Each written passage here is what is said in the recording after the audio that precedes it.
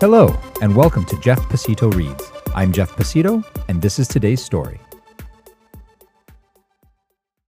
And the Wars Went On Without Him, Chapter 3, Home and Away.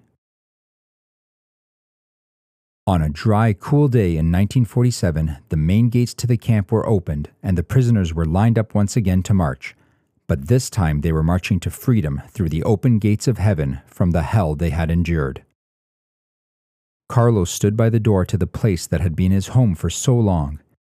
He took it all in, the worn wood around the handle of the door, the smoky glass that filtered light into their abode, and the scent of dust everywhere that seemed to grind its way into their skin and sublimate into their nostrils with every drop of sweat.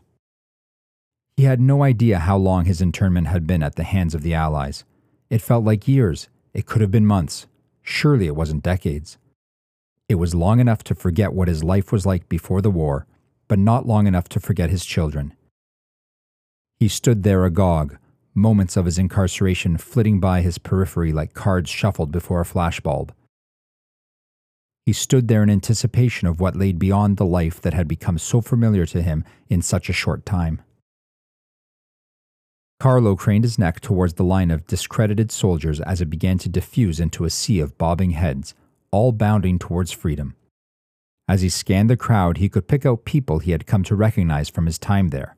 They all had names he didn't know, and the nicknames he had given them in his mind he'd soon forget. Mostly blonde and brunette coiffes bounded by, and his eyes glassed over, watching the undulating sea of them pass until he saw a shock of jet-black curls shuffling steadily through the crowd. Carlo's frozen frame snapped into motion, and he started to push his way through the crowd towards the black mass somewhere just off-center of the torrent of bodies. He was moving slightly against the surge, and like fighting the waves of Ostia, he kept getting hurtled off his desired trajectory.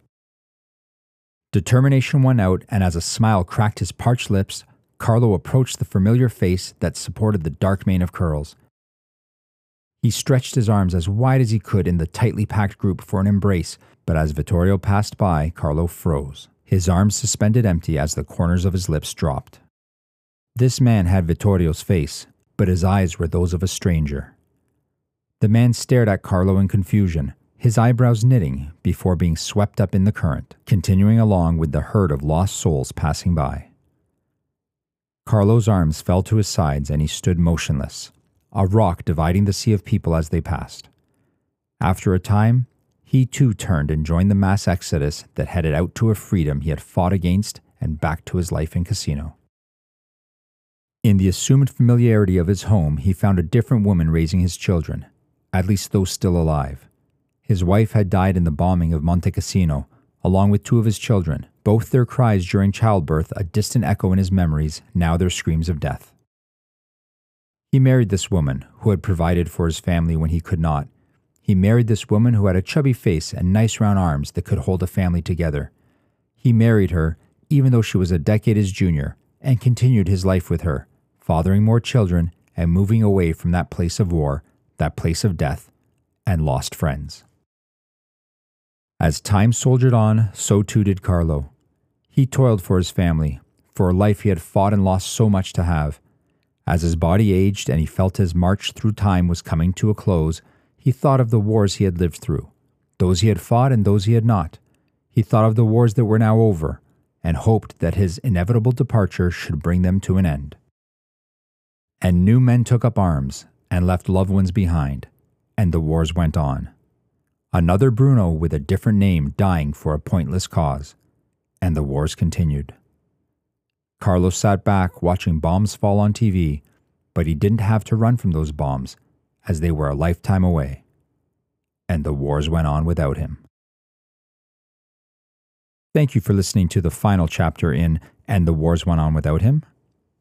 Please join us next week for a Christmas special episode called Winter. If you'd like to get in touch with me, you can reach me by email at jeff@pasito.com. That's jeff@pacitto.com.